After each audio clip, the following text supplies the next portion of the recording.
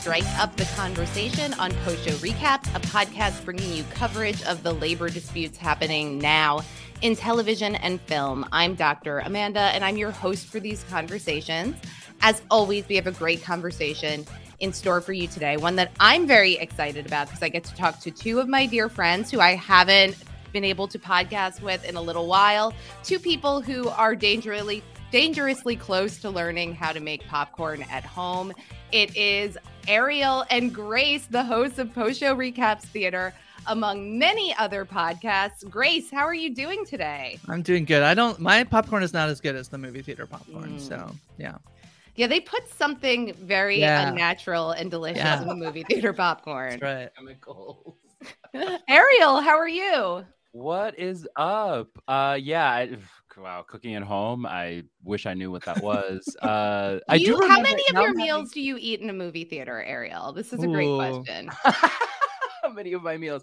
To be clear, yes, sometimes I bring food, but I am very what's the word? Considerate, because I do not bring hot food into the theater. I am like a cold food. Like I'll bring salads. I'll bring whatever other food. No tinned fish or hard-boiled eggs. I do not bring a microwave into the theater and then microwave my fish in it like some people do. Extremely considerate. Yeah, I am having memories now of being a child and having like that popcorn machine at home. Yeah, that, like took the seeds, whatever they're called, the kernels, and classically called kernels, the watermelon seeds that we make popcorn from, and like heated it up, and then we'd melt our own butter. This was truly like the high life, and I had no idea at the time. Yeah, well, it could be yours again, Ariel. Yeah, that's right. I need that machine. I need that noise that I don't quite know what technology the thing is using to pop those kernels. Well, Grace and Ariel are joining me today because we are going to talk about the impact of the Hollywood strikes on film delays and the movie industry in general. But before we get to all of that, I just want to remind everybody that this is a new podcast, so subscribing and rating really helps people find us. You can make sure you're subscribed by using our RSS feed. That's postshowrecaps.com/strike when you search by URL on your podcast player of choice. In fact, you might be listening to us on that very podcast player right now, so you could stop down and do that. That's postshowrecaps.com/strike. You can also rate and review and also submit any questions or topics that you're interested in hearing more coverage of at postshowrecaps.com/strike FAQ. So let's start maybe with a little bit of an update on the Hollywood strikes. Today we are recording on Sunday, August 13th. On Friday, August 11th, there was some progress made between the AMPTP and the WGA. They appear to be resuming negotiations. So after a false start earlier this month, the AMPTP has come back to the WGA and they have agreed on terms for proceeding with the negotiation. So this is some good news, Grace. This is some good news. Still, all of it, I hesitate to say how much progress we'll make out of this, considering the stance that the Alliance of Motion Picture and Television Producers seem to have taken on some of the talking points, some of the strike matters. So we shall see. I guess talking is better than not talking. So. Yeah, I think that's the upshot. Like they tried to talk about talking and that didn't work out. And now at least they can talk about talking. So that's a step in the right direction. Mm-hmm. Yeah. Some talking is better than no talking. And in this case, we're not even sure that they're talking. They're sending each other messages. It's very like... Oh, they're poking, like Facebook poke. Yeah, I was going to say, it's very like elementary school, like pass this note down. Talking is better than no talking is a good tagline for podcasts in general. Oh, yeah. I'll consider that for this one. Okay, good. Yeah, and the WGA, I think that the tone seems to be cautiously optimistic, and in their communications to their members so far, they've sort of indicated that they're proceeding and they're not going to be sharing all of the blow-by-blow description of the moves on each side. I think, this is kind of precarious. If either side starts leaking to the press, I think things could really get hairy very quickly. So we're going to stay tuned to all of the developments that proceed from those discussions. But today what we're talking about is what the heck is going on in movies right now. Movies. We don't have the movies. That was the initial tagline for Post Show Recaps Theater. And yeah, I mean, we have the movies was the tagline, but we have the movies right now in August. We don't have the movies. Yeah, so you guys cover movies, and I'm sure you like look at the calendar and you look at all of the releases and you say these are ones that like we're definitely going to have to talk about. We can fill in these things. Like, what does the immediate outlook for August, September, October, like what are you looking forward to? Oh, God, August was very, very bleak. There, it's not entirely. I mean, we're actually like taking this week off. We talked about doing The Last Voyage of the Demeter, which is a Dracula movie. But then there's Blue Beetle. I certainly have like comic book movie fatigue, so it's like, yeah, we're gonna cover it, but like, okay, we'll do it, even if it looks good. Gran Turismo, a movie that got pushed back a little bit, is getting some interesting buzz. And I'd actually be interested to talk about my cynical take on what they've done in terms of pushing that back a little bit. We're starting to get into the time of Oscar, prestige. There's two things that happen in the fall/winter, which is sort of these Oscar buzzers, these film festivals, which we'll talk about what's happening with them, where you start to see some of these prestige movies look like they'll hit the calendar, and then to ramp up some time to go for the award season. I think the award season could be not only that they're pushing it back, could be very interesting in terms of like how it affects the best movies of the year. Some of these prestige dramas get pushed back. And then you have your big sort of like Thanksgiving, Christmas movies that also look like they might be getting pushed back as well. And really, this is just because the actors can't promote them. Promote the movies. So without the star power, and I think also like, we really are just coming out of a time during COVID where movie going was impossible for a time being with lockdowns, and theaters were shut down, at least for a time being. That movie going habits, I think, they're trying to ramp it back up, and Barbie and Oppenheimer obviously were a huge success. But I think these film studios are worried that without their major stars being able to go out and actually promote on late night shows, on red carpets, anything, that it will hurt the box office success of those movies. So starting to think about delaying them and pushing them back. Yeah, I mean, I think I am like the worst test case possible when it comes to movie going habits because, I had two very small children and then COVID happened and I like basically didn't see a single movie for 7 years in the theater.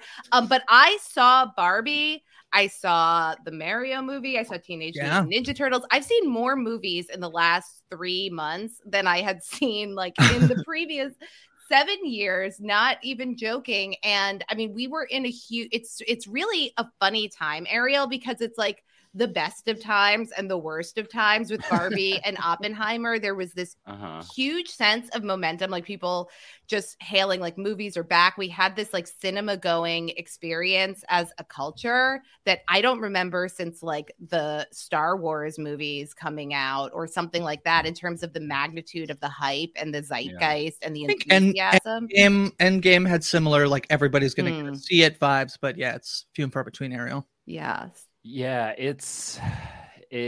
I remember the moment when I realized like, oh God, wait, what's going to happen after Barbie and Oppenheimer? Like we were so, I mean, certainly Grace and I, but just as a culture, obviously we were so caught up in it in a way that I think is really fun and positive for the most part for everyone. And it felt very inclusive, and it felt very like, wow, we're doing this, everybody. You look around and you're like, everyone is going to the movies just like me. And then I had a moment where I was like, wait, what's going to happen after these movies? Now the strike's going up, like all of a sudden it got that high and the potential cliff that we were about to fall off of, for a variety of reasons. Just as we already said, like August is always like a little bit slow anyway, or has been more recently historically, and then obviously more importantly the strikes going on and what that was going to mean. I have just been fascinated by this thing you all already talked about, of the actors needing to promote, and not that part, but it just feels like the studios don't want you to know that is, and it's almost like they're getting caught with their pants down a little bit, excuse the metaphor, of like, yeah, obviously, if you think about it, actors, especially a huge name A-list actor, is an important part of like the press cycle of a movie. But for it to be like one of the things that actually is instrumental to the movie making any money, and more importantly, people even hearing about it, is it's a little bit wild to me, if that makes sense. Yeah, they're like showing their cards in a way that they probably don't want to, where it's like, actually your labor has so much value that we have these completely produced movies that we can't air, and it's not good enough. People care about you on the red carpet more than they care about anything else we could do to promote it. And so it is like this supreme irony, Grace. Well, if you think of, I mean, so many people have, especially, younger folks don't have cable. So where are you seeing ads for things, especially, I think there's a lot of people who have returned back to work, but I think about like, basically if I sit at my desk all day, if I'm remote working, a YouTube ad, a Twitter promo, right? Right. So Barbie, I think, like really went all out in terms of, I don't think we've ever seen anything quite like this in a long time, of how much promo they did that was so viral marketing, right? A Barbie, literally making a Barbie house, Margot Robbie being like, what is she Barbie wearing outfits. Here? What is she wearing here? It was so dependent on them, on her, right? Promoting this movie. So yeah, I think to Ariel's point, it's like they don't want you to think about it, but the fact that they're delaying things, I think, tells you a lot. You look at the fall lineup, there is some stuff that I think, what are going to be the big movies, the things that for sure, like Ariel and I look at the list and we're like, yep, we're going to be covering that. So I think there's a few Marvel movies that were scheduled for this fall. Kraven the Hunter, I think it got pushed back. The Marvels is one. And then Dune, obviously a big one. Killers of the Flower Moon, a movie that has also been delayed a bunch of times already. This is the new Martin Scorsese, Leonardo DiCaprio movie. That's kind of it. The Hunger Games prequel potentially coming out this fall. Those are Wonka, I guess you could say, potentially. I made a face at the Hunger Games thing. Now I'm making a bigger face at Wonka. But these are kind of like the things, I think, that were like, and all of them I think have potential to get pushed back and moved. So that creates a pretty dire. There's a lot of horror, I think, on the books for the fall. That's always been low budget, and that's a thing that you don't necessarily need star power, I think, to push and for people to see it. Low budget, and they make a ton of money at the bottom, like a ton, but it makes its money back. So I think we'll probably see a ton of horror this fall continue to be on the calendar. But yeah, other than that, it looks pretty bleak. Yeah, let's talk about specifically what has been reported as delayed to this point. And like I said, this is today is Sunday, August 13th when we're recording. And this is like a running list. And but so far, I think the biggest headline was Challengers getting delayed. This was, I think, the first casualty of the strike. So that's the Zendaya film directed by Luca Guadagnino. He did Call Me by Your Name and Bones and All, and this one was big for me personally, because it's tennis fan. It's an indie tennis film, so it's like it's like this Venn diagram of a lot of my interests, and the idea Zendaya tennis. Selfishly, I'm like, yes, please delay it as long as possible. The big thing for this is that it was going to play at Venice and it got moved. And that is a big deal. Venice does have, how we forget a year ago, Don't Worry, Darling, blew up Venice with the spit Never gate. forget. Never forget. It's been a year already. Who was Zendaya going to spit at Venice? We'll never know now. The chair umpire, probably. Yeah, so I think that's a big deal. I'm in most of it in like in the Toronto National Film Festival. That doesn't feel like it's been impacted super hard, but this is the biggest, I think, sort of like, oh yeah, they might be these delays might be coming for the film festivals. Challengers being, I think, the best example of that. So far. This I think was the first big headline about a film delay scheduled for a September release, currently moved to April. So that's quite a significant delay. I found a list of 11 different films that have reported delayed, including Kraven the Hunter, as you mentioned, Grace. We'll talk a little bit more about Spider-Man Beyond the Spider-Verse, but that's already been delayed also on this list. Kraven the Hunter is interesting because the trailers were playing in theaters for Kraven the Hunter. And so I actually didn't realize that it has officially been moved again. It's been moved a bunch. It got moved to be early 2023, then late 2023, now August 2024. That's a long time to have a movie sit on the shelf until you release it. Yeah. Another film where I've seen trailers, Gran Turismo trailers at every film that I've seen. Okay. A relatively minor delay from early August to the end of August. But why is this film delayed, Grace? Do you want to hear my cynical take about Gran Turismo being delayed? Not that it has huge names. It has David Harbour from Stranger Things fame. Orlando Bloom, I think, might be in this movie. He's there. He shows up. But every trailer I have seen for this movie since it got delayed has included people having watched it at pre-screenings and talking about how great the movie is. So I actually feel like this is a bit unique in that like it would be weird in the trailer, but they're using this promotional material of people going, probably invited people who played the video game. The video game or the movie is based off these people who played the video game who then were trying out to actually drive these Gran Turismo cars. And so I feel like the cynical take of this is that this is their press material. We don't have the stars. What else can we do? They have these people watch the movie, come out of the movie and go, that was amazing. That was so good. You have to watch it. You have to go check it out. That's my cynical take of like, this is their shift in promo strategy. Right. I have to say this movie looks profoundly uninteresting to me. But this has captured my children's hearts and minds because the idea that you could play a video game and then become a superstar is extremely appealing to them. I will say very quickly, having just seen it, that it is really bad and then it somehow gets really good. And it's like such a bizarre experience. Like talk about what's the thing called? Like whiplash in a car. It was like maybe that it's part of the experience. Yeah, they want you to slow down. They want you to slow down. So Whitebird is also a delay. This is a Lionsgate Helen Mirren drama that is being delayed. Lionsgate also delaying the unnamed Dirty Dancing sequel. I mean, it's already been about 30 years. Yeah. So what's another? We have been talking mostly, that this has mostly been like movies are being delayed because of the actor strike. But I actually do think the delays on movies that were in production, planning to be in production.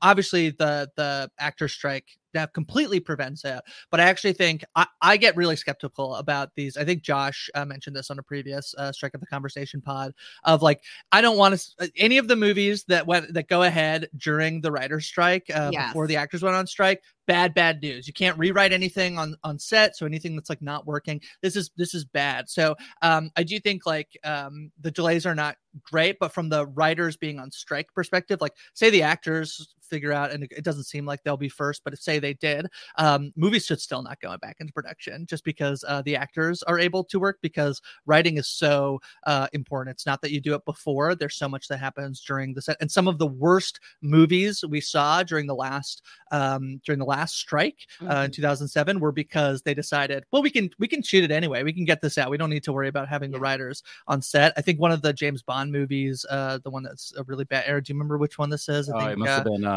Quantum of Solace. Yeah, I think went ahead. So they couldn't do any rewrites, nothing, and so that's just and it shows bad news. It shows. Yeah.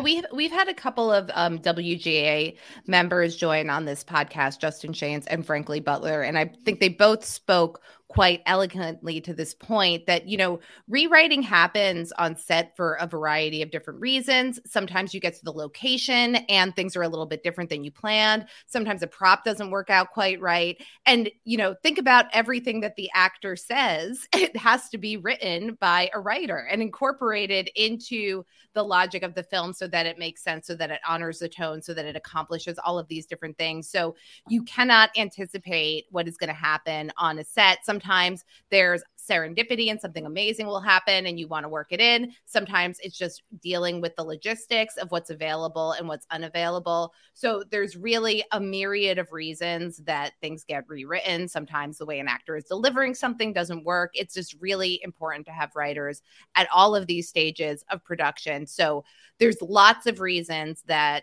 things could get delayed. Promotion is just one of them. And then other production issues, obviously. Deadpool was going ahead and Ryan Reynolds was not allowed to improvise. This is a news story that came out. It's so funny because when Dr. Amanda say that, I'm like, yeah, they can't all be Ryan Reynolds like improvising. Yeah. Well, but he literally isn't allowed. He wasn't because he gets credited as a writer. Yeah. He was not allowed to improvise. He had to read exactly from the script that had been written already. So you think about like the diminishing returns you get from your Deadpool movie if you can't have Ryan Reynolds, who does have some comedic chops, be able to improvise some of his dialogue. The deadest pool of all. It's so interesting like that. I feel like it goes back to, and we have an upcoming episode to strike up the conversation where we're going to do a deep dive into AI with Dan Schiffman, who is a programmer and professor at NYU, who's an expert in all of this. But I think it gets back to this idea that on some level, like the reason that we seek out art is because of human authenticity, right? And the idea that Ryan Reynolds like says something hilarious in a moment that makes it into the film. It's like, that's a moment that an audience feels like they share with them. And that's like part of what we pay for, Ariel. That's why we bring our dinner to the movie theater. I don't. Not always. Sometimes it's just snacks because I need stay awake snacks. Okay. Sometimes I'm tired and I'm interested in the movie and it's really good, but I'm going to fall asleep. So you have to bring like candy or something to keep your brain. I don't sneak anything in because I'm afraid my picture will go on the wall and I'm not allowed in. They just don't ask me what they don't I have in my bag.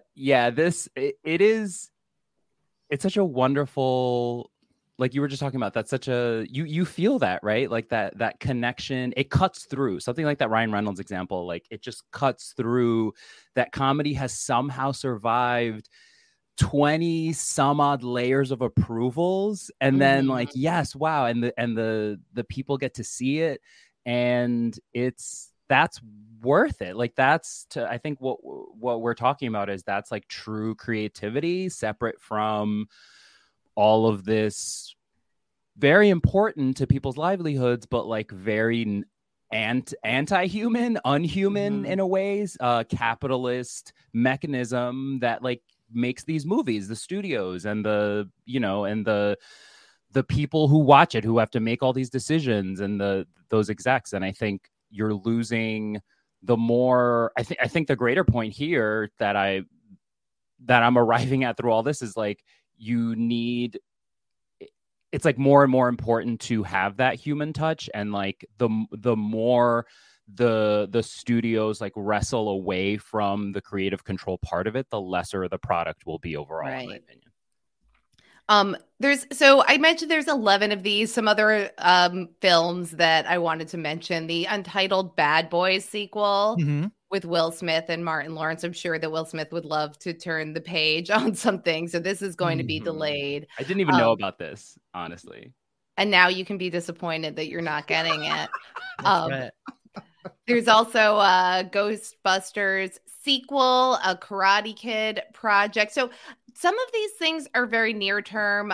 Some of them were already anticipated for months down the line. Like, what kind of ripple effect do we anticipate that this is going to have? Like, there's movies that are delayed right now, but obviously a lot of production scripts are not getting written. Like, are we going to see, if this gets resolved in the next month or so with both of these unions, like, are we still going to feel this as a theater going audience?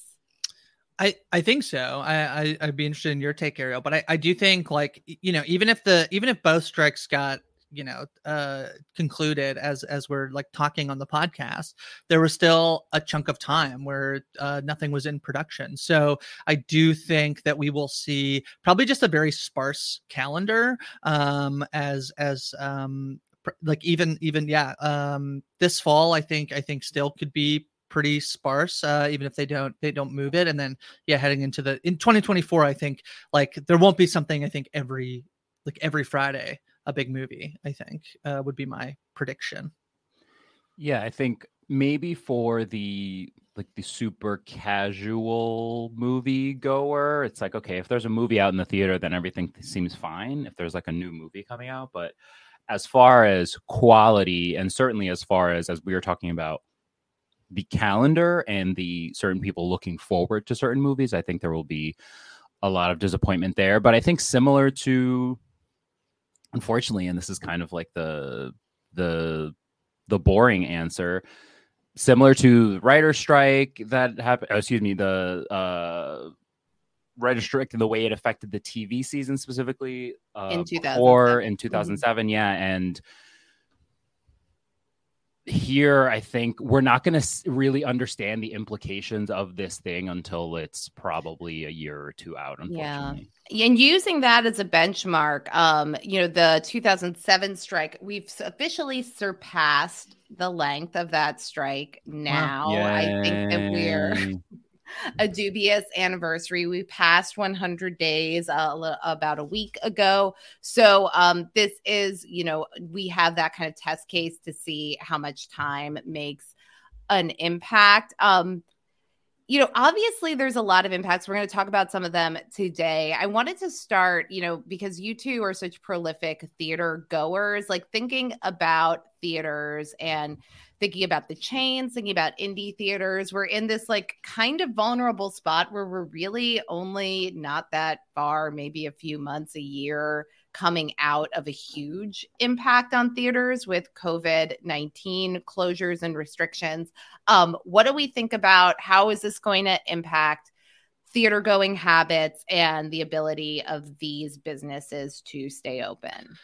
Yeah. So the COVID-19 pandemic certainly impacted. I think in the United States, we lost about 5% of the total number of screens in the United States. I think that the box office dropped by about 20% from 2019, 25% below 2018. So there has been like sort of a steady decline. I think the movie industry is really interesting because it had problems, I think, without thinking about pre-COVID, drops about whatever a little bit between 2018 to 2019. The franchise IP stuff that was sort of like seeping into the culture before that, but COVID certainly impacts people's ability to go to the movie and for movie theaters to just keep their doors open. It's really interesting. Like, I know, I'm Canadian, so I'm going to give a very Canadian specific example, but Cineplex is one of our biggest chains here, and they already have a monopoly on the movies that they get to play and boxing out independent theaters from being able to play these big pictures. So some of these indie companies, like these mom and pop indie theaters, already sort of rely on unique programming that's not based on the newest, biggest thing. So rewatches, anniversaries, sing-along stuff.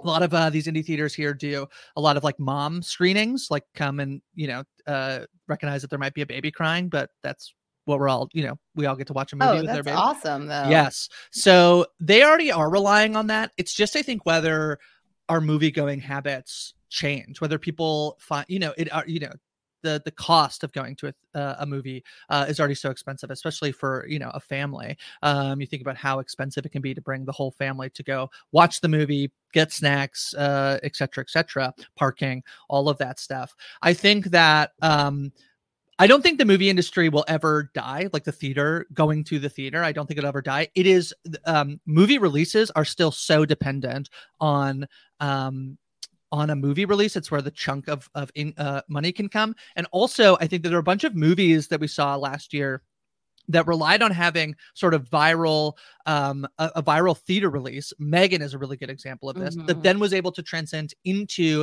a good run on streaming. Like, okay, now it's on whatever streaming platform it came out of. During COVID, a lot of companies switched to doing the streaming model that I think Ariel's really interesting to chat about, that they if you can't go to the theater, we'll release our movie on our streaming platform, trying to copy Netflix's model essentially that they built. But a bunch of them are all losing money. I think pretty much all of them. Anybody who got into like being a studio is basically losing money. I think Paramount lost like a couple $1 billion. Has lost a couple $1 billion each year. So I don't know. I don't think going to the movies will ever go away. I think that there's an impact of like creating a monopoly on who gets to show the big movies, and losing some of these smaller theaters, I think, is the biggest impact of potentially the strike.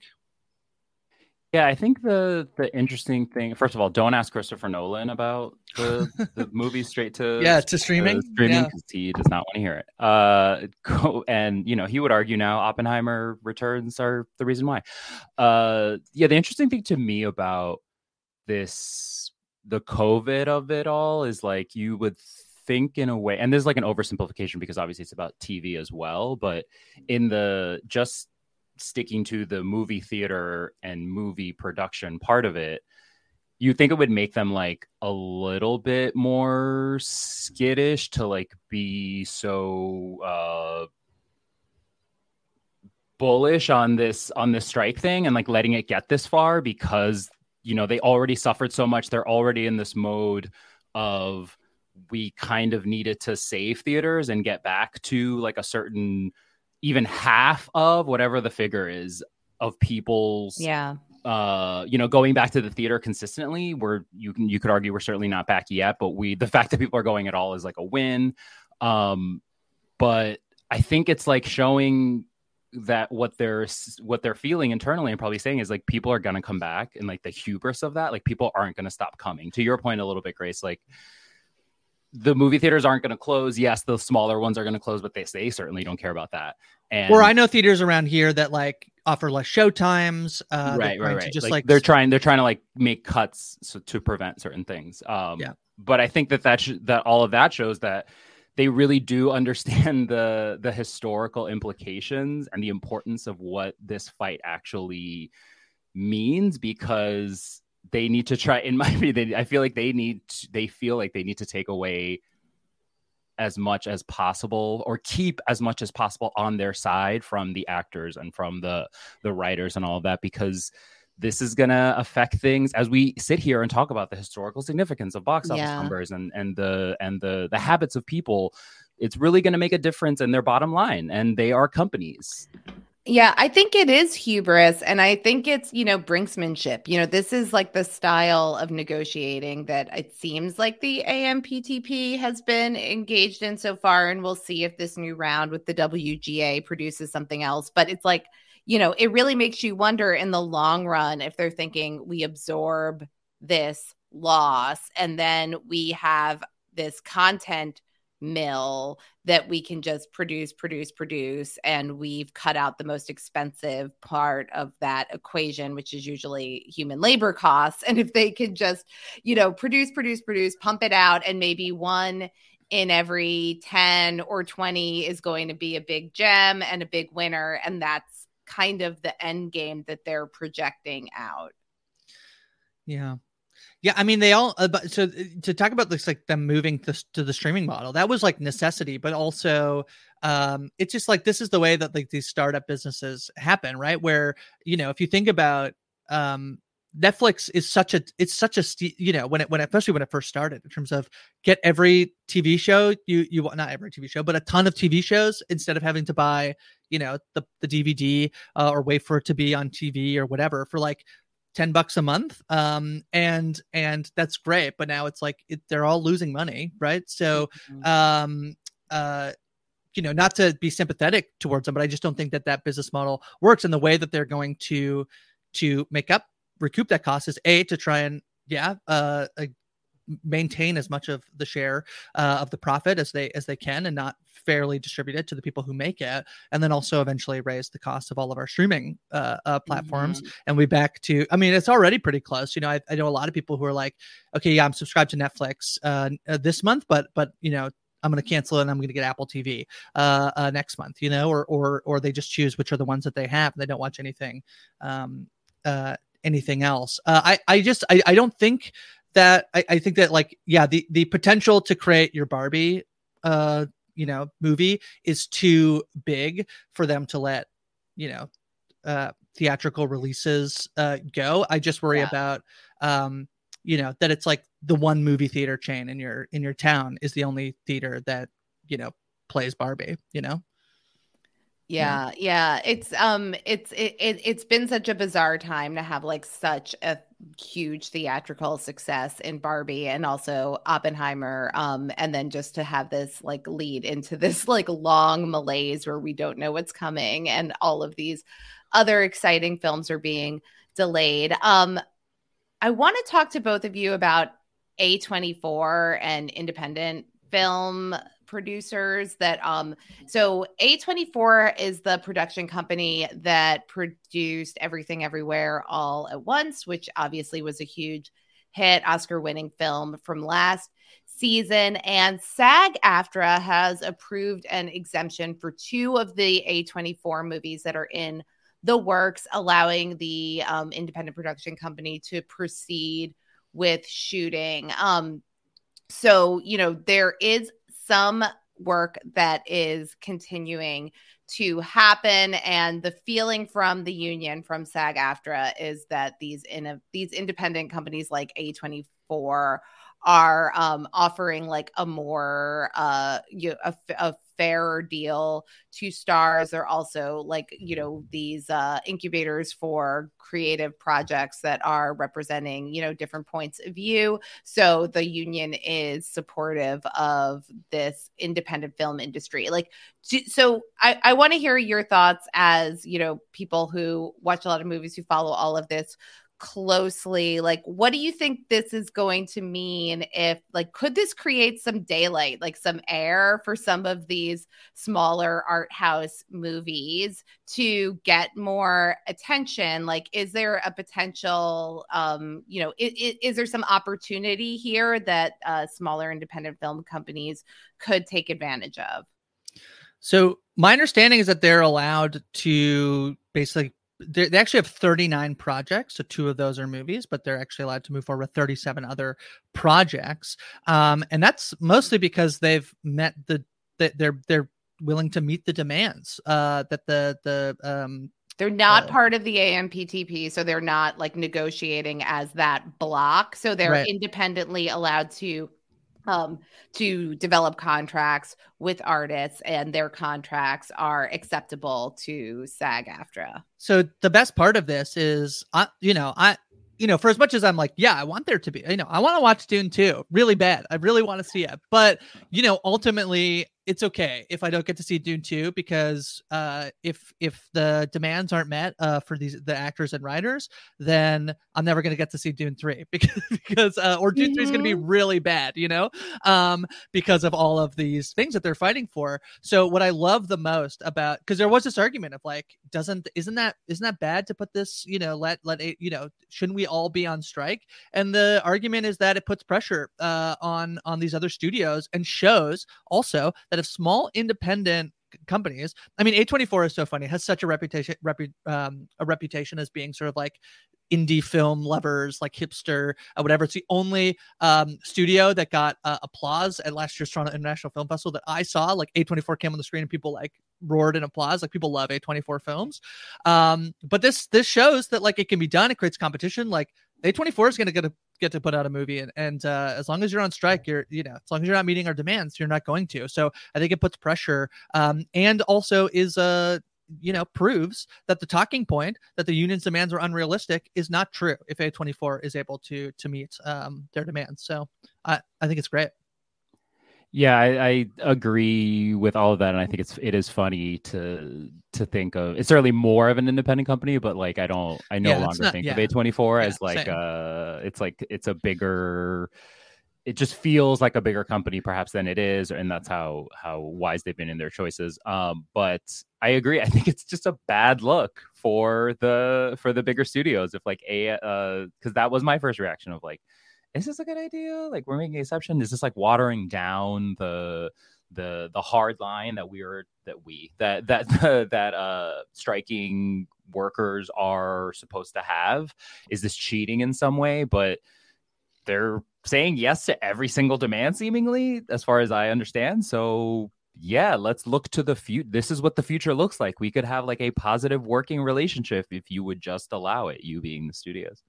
Yeah, I mean, I think that it's interesting because the extent to which like this could perhaps, and actually, I'll put out this plug right here. If anybody has a guest in mind that could speak to a little bit more of the business side of these different production companies that make up the AMPTP, because I think it's actually fascinating and I'd love to have some expertise talk about this. But like when you think about these companies like Apple and Amazon now, who are major players in the AMPTP, who have like a very, very extremely small proportion of their business model actually dedicated to creating content, it's fascinating to think that they have the same say. They're like Jeff Bezos has the same say at the negotiating table as, you know, these traditional production companies, and also like thinking about Netflix. Like these are all very, very different businesses, and their long-term success is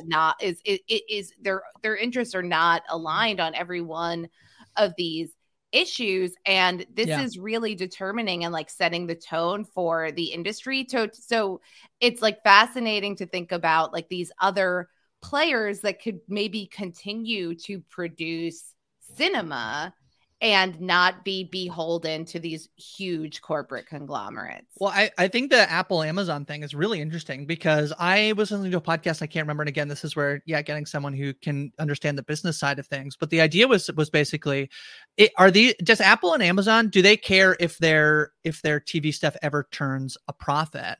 And because they're such a big organization that Apple's selling iPhones and iPads and all of this stuff, and Amazon, you know, you get Amazon Prime Video as part of your Amazon Prime, right? Like your delivery stuff. So they're not even trying to sell it to you as a separate product. Right. It just like comes with their delivery, their 2-day delivery or whatever. And in one way that sounds like, well, that's great. If they don't care about profit, why would they be fighting? Why are they like, you know, going along with letting the strike happen? Why are they not meeting the demands? And it's because they actually can then use that as the reason why they don't negotiate in good faith, in terms of, well, we're losing money. We can't possibly afford to pay you what you want. Your demands are unreasonable because our little movie studio team, we lose money every year on this. So like, you know, think of us as a charity. And they can wait it out indefinitely. Like 100%. They will never flinch in this game of chicken, because it's just not that important to them.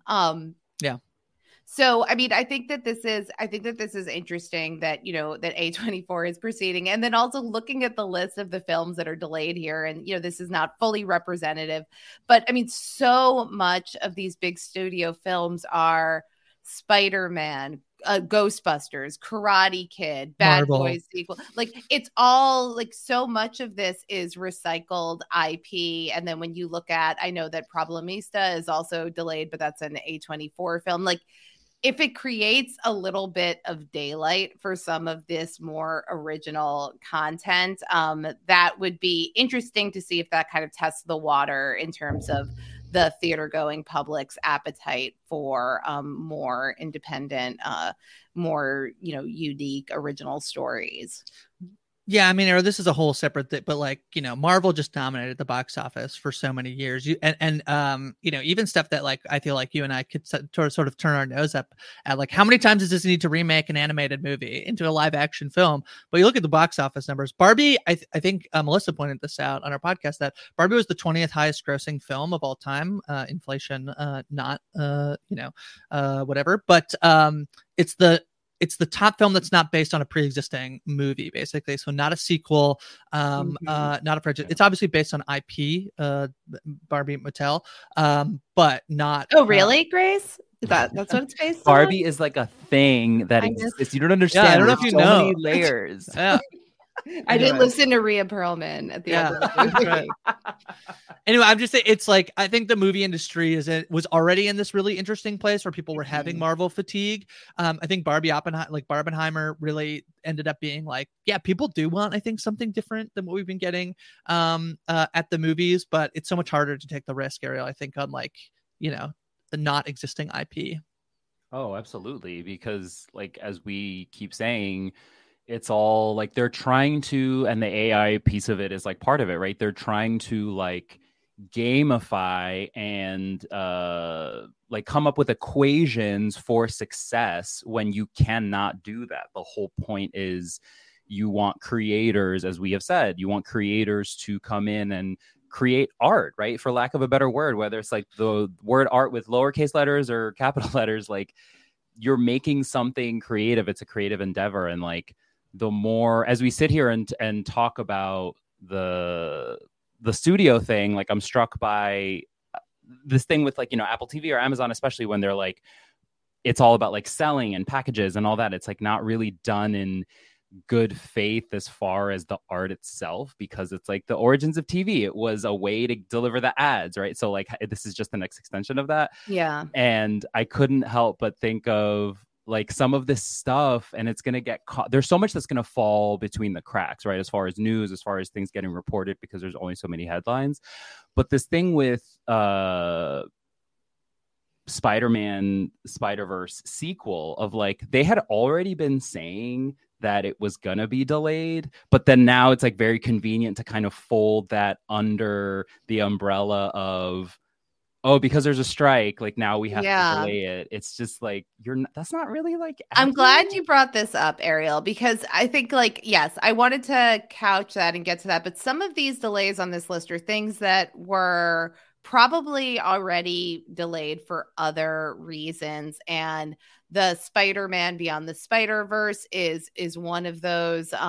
It had been dated for March 29, 2024, and now it's off the calendar. This is also against the backdrop of another topic that I really wanted us to talk about, which was the VFX workers that are calling for unionization now, especially in the Marvel world. The supermajority of Marvel Studios VFX crew signed cards saying they want to be represented by the International Alliance of Theatrical Stage Employees, IATSE. Kind of incredible that this group of workers has not had any sort of representation up to this point. Thinking about the role that VFX plays in so much of film and television right now, it really can't be overstated how big and how rapidly this has blown up. I was reading some reporting on this in IGN by Alex Stedman, who was reporting that really they just want to be represented by IATSE's basic agreement, which includes minimum wage increases, pension and healthcare plans. So just some really, really basic protections. And to like put in perspective the amount of labor that is happening in this segment of the industry right now, between Disney Plus and theatrical films, in this phase of in this phase of Marvel's MCU release thing, there's a total runtime of VFX work that's approximately 60 hours, and they had a quote from one of the VFX workers: when you're turning a 90-minute movie into a 10-hour feature, basically you're doing 10 times the amount of work with the same or even sometimes shorter period of time. This got reported after the latest Spider-Man installment, just exactly like how much pressure people were put under to turn around a tremendous amount of work. Like the expectations on quality are so high. So, this is a huge proportion of the industry right now, right, Grace? Yeah, it's huge. Look at all the films that are using visual effects. I think The Flash was also subject to some of these concerns. I think some of the problem is that there are only so many VFX companies out there. So these employees, I know across the Spider-Verse, folks were talking about ending up having to work 70-hour weeks right up to the end of production. I think also Ant-Man and the Wasp: Quantumania also has had backlash for their treatment of VFX workers, just overworking them. There's the companies who run these VFX teams don't want to lose out on potential future contracts for movies, so push their employees. And how anecdotal this is, I don't know, but it does feel like you can feel it a little bit in the movies. Like, obviously The Flash sort of notoriously had some I thought not great graphic effects. They're defending it as like that was like a choice, but it certainly feels like that was not a choice. That was like there's only so much you can do when you're pushing your VFX workers to the brim. So I think good on them for wanting to join IATSE to make sure that they're treated fairly. Yeah, it was a choice. There was no other choice. Yeah, fair choice. Because wow, that one I had forgotten about the Flash. But to me, it's just ironic. Again, the like hubris of the company. Like we are not specifically in the case of Marvel. We are only as consumers from the perspective of just like grading the product.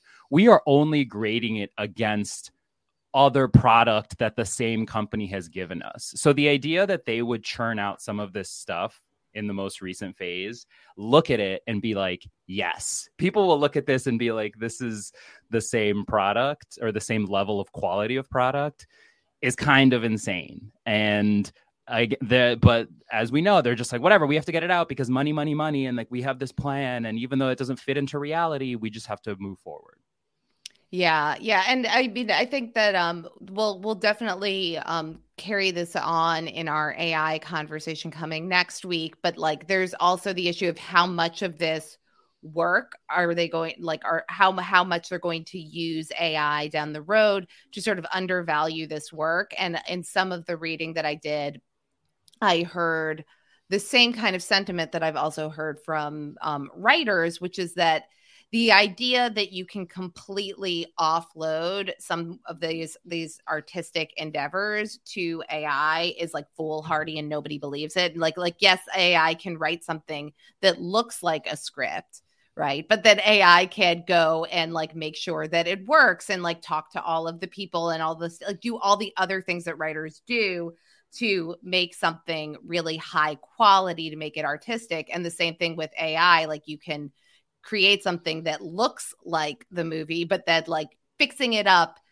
doing all of that other stuff that actually makes everything work together is always going to need some sort of human hand. And what, AI can be used as this tool in labor negotiations to undervalue that work. And this was like a really great quote from Bilal Mack, who is a VFX supervisor, who said something like, the first 90% of a job takes 10% of your time, and the last 10% takes 90% of your time. And if they get, AI to spit out that first 90%, then you're still going to do all of this work to make it look perfect, but you're only going to get paid for 10% of the work. And like, I think that that's exactly why AI is such an important issue at the heart of all of these different disputes. Well, also, I know one of the things that happened on Across the Spider-Verse is that Miller and Lord had not quite finished a lot of what they knew they wanted to do by the time the graphic effect, the visual effects people came. And so there was about 3 months where they sat around doing nothing. And that, that's, on one hand seems like, well, whatever, they, didn't have to work. But on the other hand, talk about like, well, I'm an artist. I want to create art. And so I think that the other piece of AI is like, are you going to get the best people working on your film if what you're asking them to do is take AI and fix it? I don't think so. I think probably if you talk to a lot of visual effects artists, what they love is getting to create it from scratch, build it, design it, make it come to life. And if you're going to have these people who their job is then to fix what AI put out, I bet you're going to lose a lot of your really talented visual effects people, because that is not a fulfilling task, So yeah, and we saw Grace, I don't know if you watched Secret Invasion, but that opening credits was I forgot what the exact quote was, but something along the lines of created with AI with the help of someone. It sounds like what you are saying of like they had to fix it. Doesn't, regardless, you can once I heard that, I was like, oh, that's why it looks like that. It's just not the same. It's not the same quality of product. And they were like, whatever, it's just an opening credits thing, but obviously they are in the game of like incremental things like that. So obviously they only want it to get worse. Yeah. I want to talk a little bit about the impact on festival season and award seasons, like there's a rhythm, there's an annual rhythm to the movie industry that gets disrupted when something like this happens, and all of these things have a ripple effect. So the Venice Film Festival is beginning later this month. We talked about how Challengers was pulled. It was their opening night film, Challengers, and got pulled. That's a big deal. So what are we looking forward to at Venice, Grace? I actually don't know the full Venice lineup. I can start to pull it up, but the weather. The weather, the gondola ride. Well, I do think the fashion.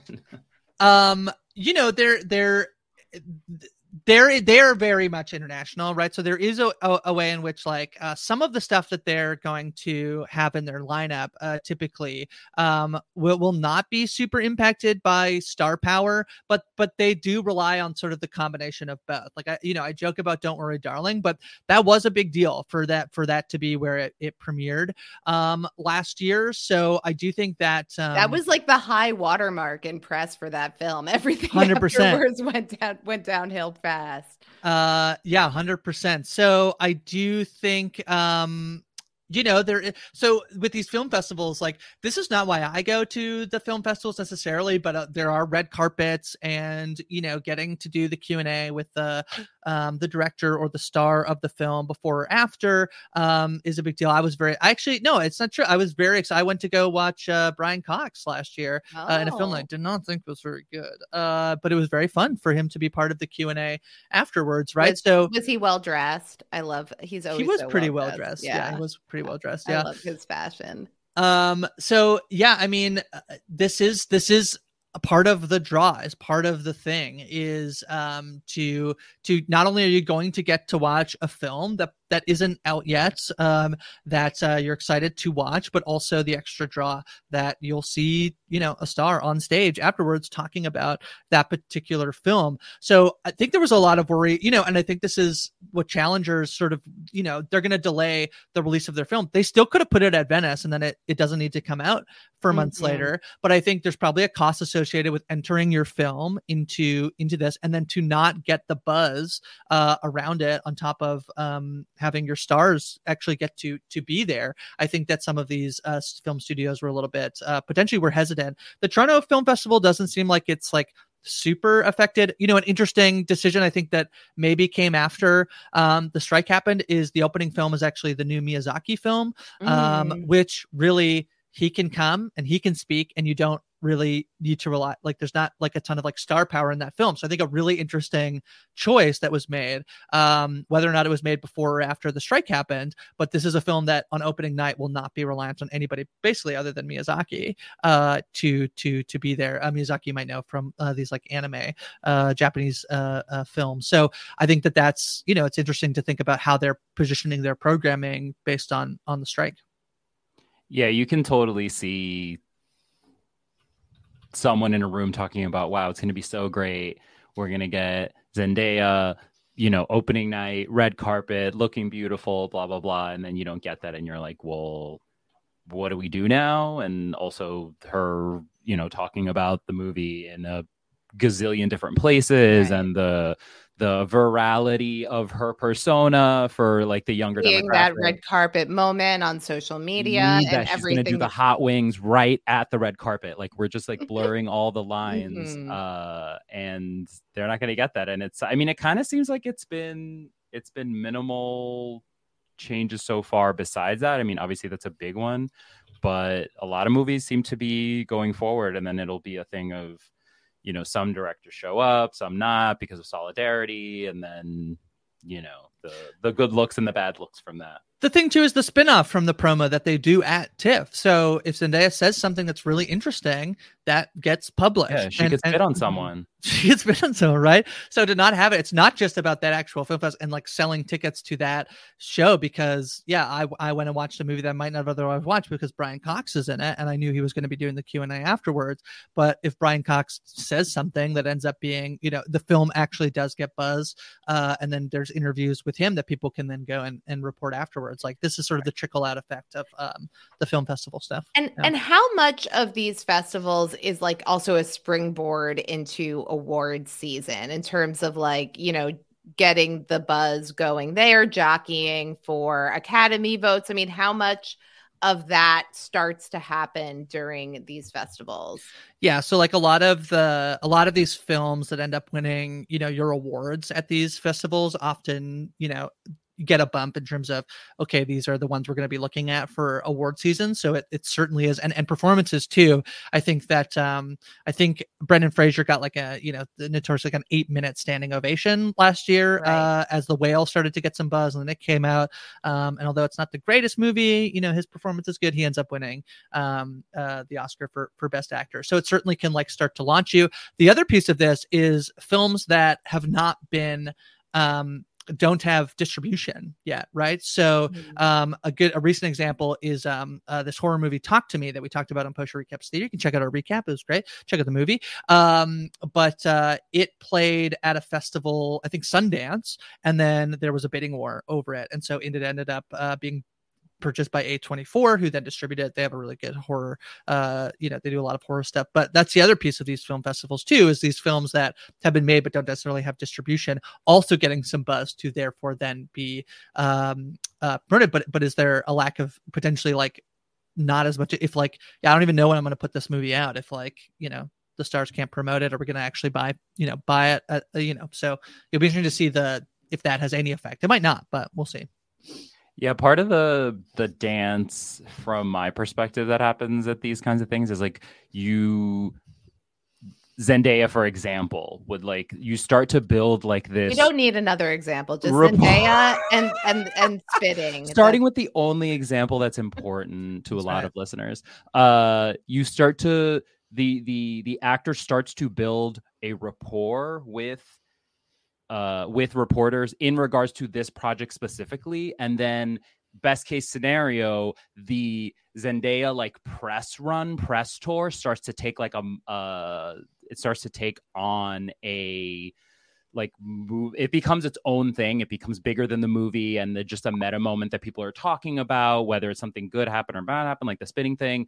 But it's part of it's an important piece of the rollout of the movie as far as the studio is concerned.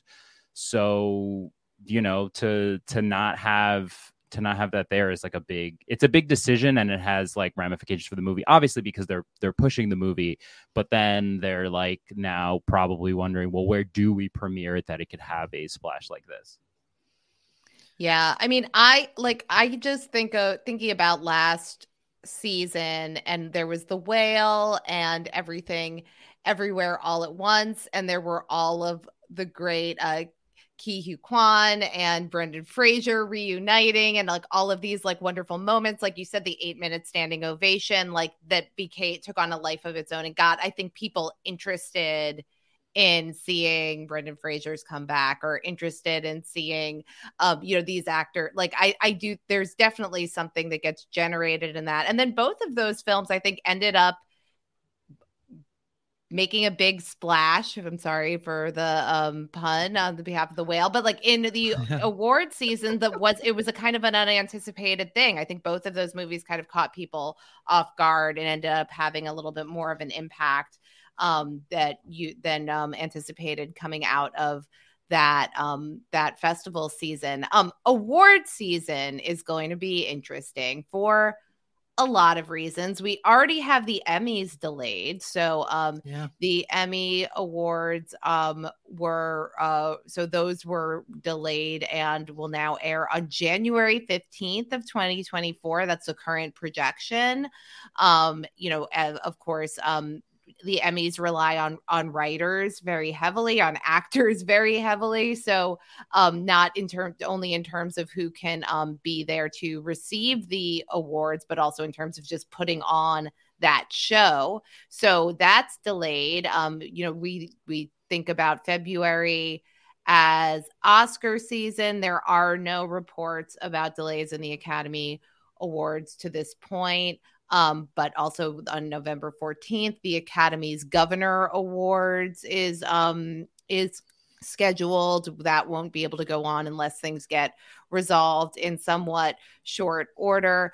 So there's two questions here. There's like, can we put on these shows, right? And then there's also, what movies will we have to be eligible for this Oscar season? Grace, what are your thoughts about this?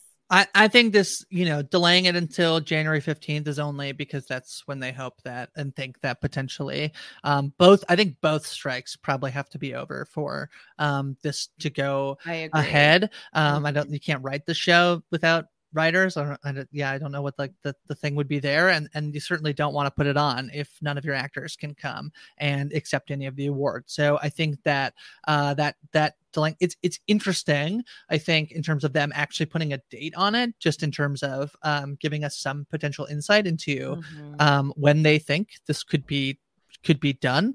Obviously then in time enough just to promote it and things, etc.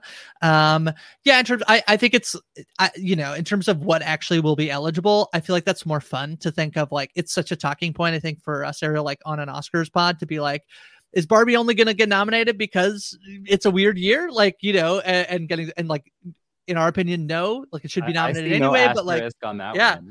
Yeah, but it'll be, I think it that's more like it provides us like very interesting talking points than I think it actually matters in the long run. Like, I love award season. I love all the businessy stuff. I love box office numbers, et cetera, et cetera. But like, ultimately, like, it really matter who won the Oscar? Like, no, other than it's like conversational. So, yeah. I mean, great news for Past Lives. One of true. Movies. It goes well selfishly for that movie. But yeah, I think it's interesting to consider. Certainly, they can't do what the Tonys did and have Ariana DeBose just like sing and not speak and dance, and everyone was dancing and it looked great on TV or like on the YouTube clip that I watched. But I think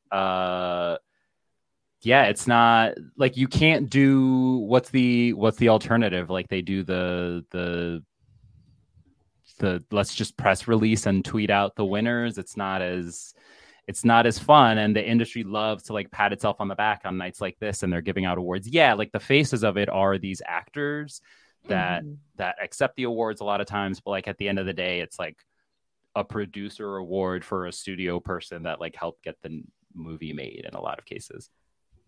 Yeah, I mean, it really is. It's taking away their treats in a lot of ways if we can't have these award seasons, because the studios love to boast, how many awards they rack up in the night. It's again, it's like a huge press kind of event where you get a lot of promotion for different things. I mean, as somebody who doesn't get to the theater a lot, it kind of gives me like a cheat sheet of what are the movies and what are the performances that I need to catch up on. So this is obviously, I think there's been no announcements about the Oscars yet, but we might hear something in the coming weeks and months if this doesn't get resolved quickly. So we can anticipate delays. It would be really interesting from the talking point of it all about, how they handle these things, what happens to the films that did get released up to this point. How are they considered? Do they get honored? Or do they get lumped in with something else? What do they end up doing? Also, some honorable mentions. Segments. If this finally kills the Golden Globes, I mean, potentially a good thing here. They currently don't have broadcasting rights, and I feel like everyone just forgot that they were like extremely racist. So I feel like I picture like all these like Italian men smoking cigarettes sitting around. And I'm like, what? There's a strike? Like, what's that about? Forgive the accent. Before we like kind of wrap this conversation up, like one of the things that I've been grappling with, and that I know that the two of you think about this, is like, does being a fan of television and film during this strike, like, what are, I want to just talk a little bit about personal feelings about fandom, and how do you support the art that is important to you while not necessarily supporting a business model which is not honoring the artists that are bringing you that. I've started this conversation with members of the guilds, with both SAG-AFTRA and WGA members. And, I'm getting kind of a variety of thoughtful and complicated answers. But talking to, some of my fellow fans and podcasters, how are you squaring this right now? It's so interesting. I mean, we obviously last week, Josh had talked about, the role of podcasting in this environment, and we are, labeled much more as like critics than, we, Push Recaps Theater, we're not doing anything that is, we don't get, studios, invited, and we're willing to, agreeing to do promotion of a movie based on that invitation. So it is tricky because because there's this, the conversations when the strike first happened about, should we be canceling our streaming services? Should we be not going to the movies? And yes, on one hand, like, we are paying money to the studios who are not meeting the demands. And on the other hand, you don't want the failure of a project to provide, an excuse for a studio to say, well, look, nobody went and saw the movie. Like, how could we possibly pay you more money? Like nobody's coming, So I think it's really tricky. I feel like the most we can do is to continue to make sure that we like advocate that we believe in the strike. And again, like, anytime I'm like, man, that sucks that, like, as I joked before, like, Dune isn't going to come out. Like, it's actually totally fine that Dune doesn't come out until it comes out, until SAG-AFTRA and the Writers Guild of America agree on contracts with the studios, because that's more important. In the long run, if these demands don't get met, who knows what the future, particularly the quality of movies and TV that we watch will be. I think that, this idea that you would have like, one AI spit out a script that one person is going to edit is just like no good. Like, I know, Ariel, you joked about Past Lives. If you haven't watched Past Lives, it's having a really good like indie run in theaters. You should check it out. It's this movie that's just wonderful and beautiful. It's sort of a rom-com love triangle-y thing about two people who have this like will they won't they over the course of their life, and it's wonderful. And I just think that film is so human in a way that how could AI possibly write anything like that? And it's also just like the way that she shoots things in like these things that she does in the film, that like, how could you get that without having like people who care about what they're trying to put in the film? And I think about that thing about, we talked about VFX artists, like, yeah, if you're going to try to diminish what like movies are, then I think the quality of movies and the people who are, working on these movies are going to be invested less. And so I think it's important that we like firmly say that, like, yeah, the demands need to be met. And it's okay that they're on strike, even if it like impacts our viewing ability or the number of movies that will be in theaters. So yeah, I don't know. Yeah.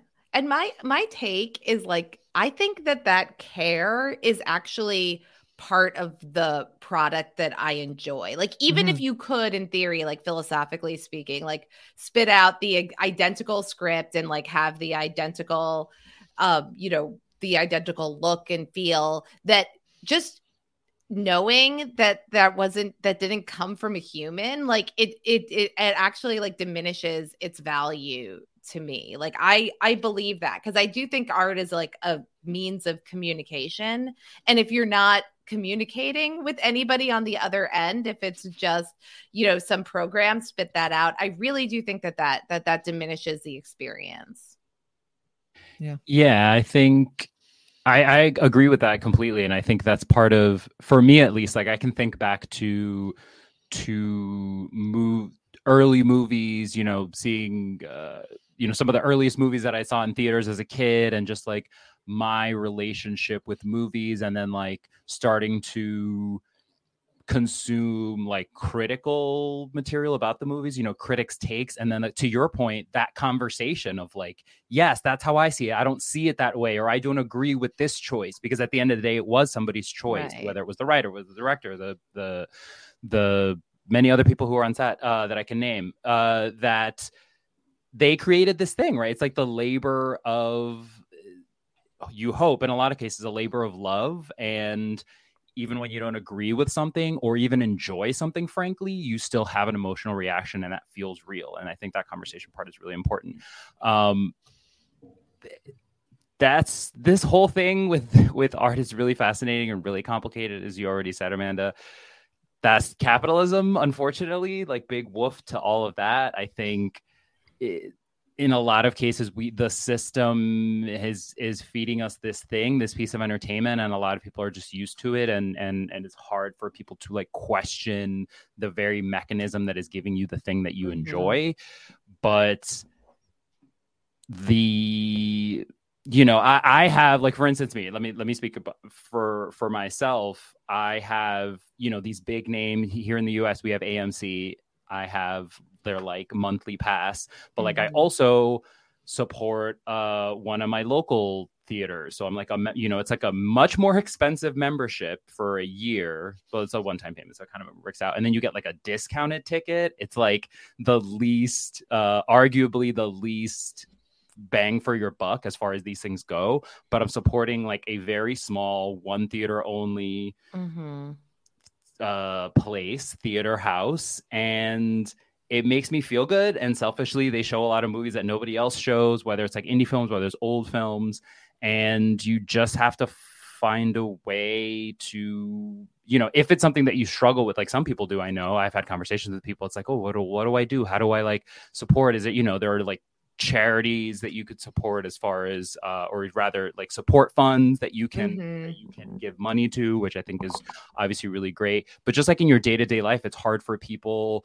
It's the same thing with like climate change, not to get existential, but like, what do I do as like one person, as a singular person, to like make a change? And it's like you have to find a way to do things that are meaningful to you and that like make a difference in your daily life. I don't know. Yeah, no, I think so I'll plug the Entertainment Community Fund, because that is one of those charitable organizations that help support artists and enable them to carry on with these strikes. The members of SAG-AFTRA and the WGA who have been out of work because of this stoppage. So that's one thing you can do. I think climate change is a really good analogy, Ariel, because like climate change, individual consumer actions, right? Like they're not completely meaningless, but that's not going to solve a systematic, entrenched problem, right? Like, so it can make a little dent and do what makes you feel good to be a responsible consumer. But the real change from this is going to come from real organization. And that's exactly what SAG-AFTRA and the WGA are doing right now. They're using their power, their actual leverage to stop work. And that is one of the mechanisms of change. And then I think it's going to be, other regulatory choices. So thinking about this as issues that affect, candidates that you support, and ways like when it comes to regulation. But it's a big, complicated issue. It's not just something that affects the entertainment industry. I talked to Paul Prescott last week about how, labor law in the United States has been eroded over decades and decades. So there's a lot of solutions to this problem that we need to pursue. And that's why I think having these conversations is so important, so people can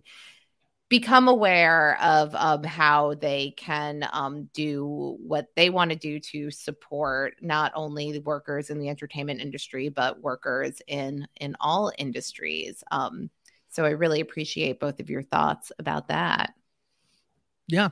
I loved last week's pod, getting to hear about the organizing of labor. Talked about there being like a union boom a few years ago. And it's been really cool. Oh, I wanted to give a shout out. I said this to you previously. If you want a movie that's about the labor movement, Pride is one of my favorite movies of all time. I think it's a big a hit for one Brooklyn Zed as well, which is about this group of LGBTQ advocates who go and support, I think, a miners' strike in Wales, I believe.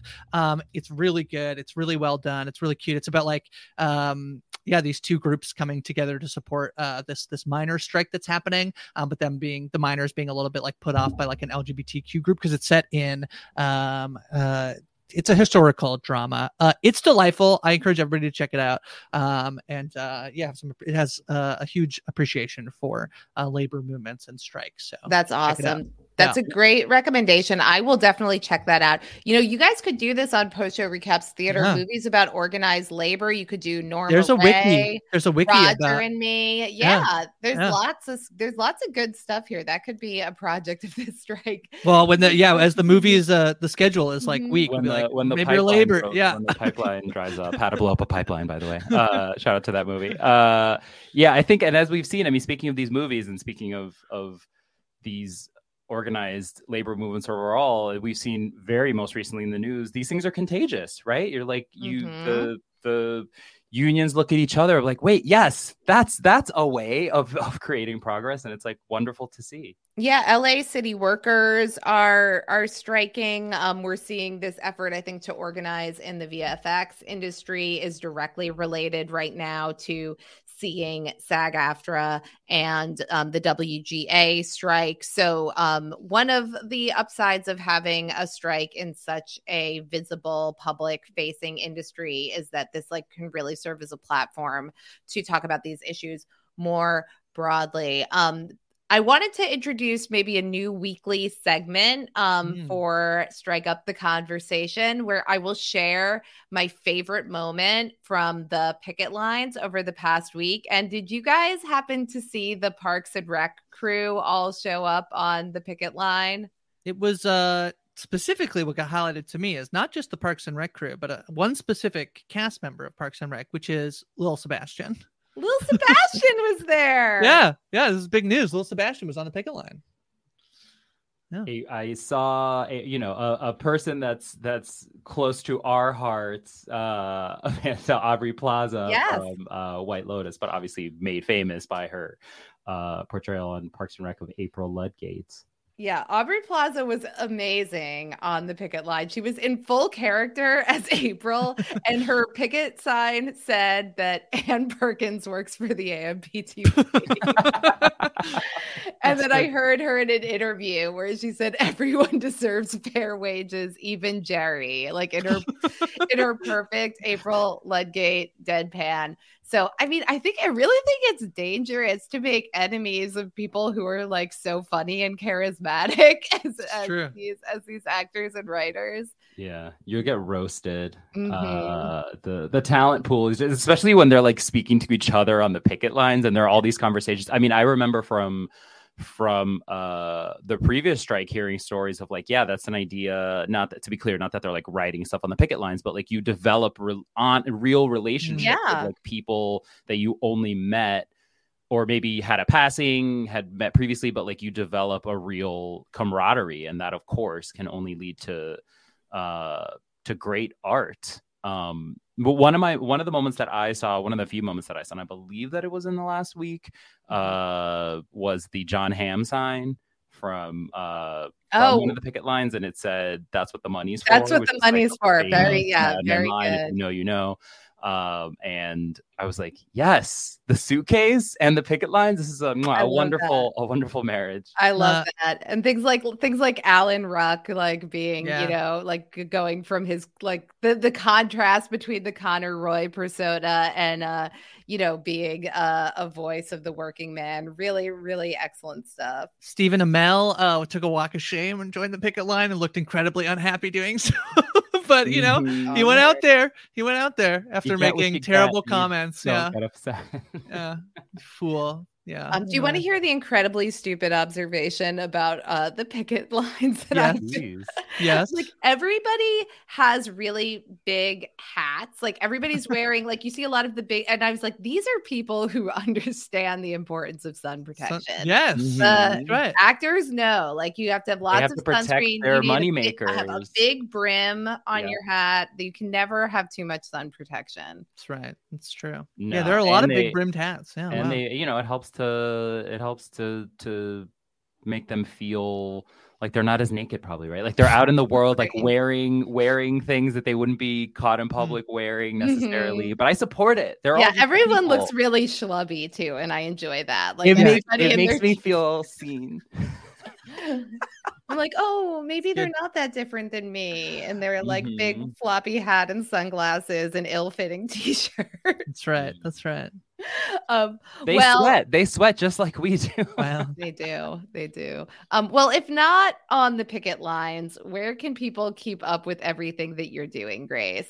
Mostly here on post show recaps, covering a lot of TV. Aforementioned Stephen Amell and Heels. You can catch that. Just dropped up some Good Omens coverage, talking Heartstopper each week. Lots happening. I'm on socials at Hi from Grace Rick. Go for Grace. Great. And you, Ariel? I am on the artist formerly known as Twitter at That Other Ariel. I'm covering the After Party with Grace and Jess. I'm covering Dark. Well, we just finished covering Dark, covering movies like we've been talking about. And it's always really fun. It's always here on Post Show Recaps. So yeah, that's it. Isn't it? We decided to take the week off just because the only movie that was potentially big enough to cover was Last Voyage of the Demeter, and we were like, we don't really have to cover it. But isn't that funny that we're on the strike? It's kind of perfect that you come here to talk about how there's no movies. We don't have a movie. That's us being respectful. Well, we should drop this in the PSRT. Yeah, drop it in the Post Show Recaps Theater feed. By not putting out a podcast about a movie like that. Woof. That's right. Last Voyage of the Demeter.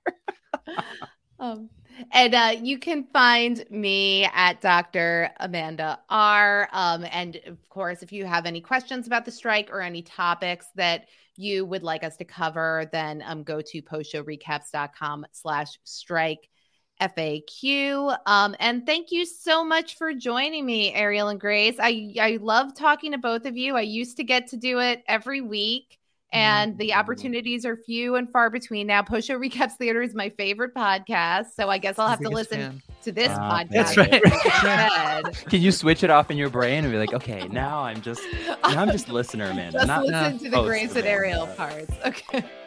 No, it was an honor, especially after all the guests that you've had on this podcast. It's a delight to come and talk about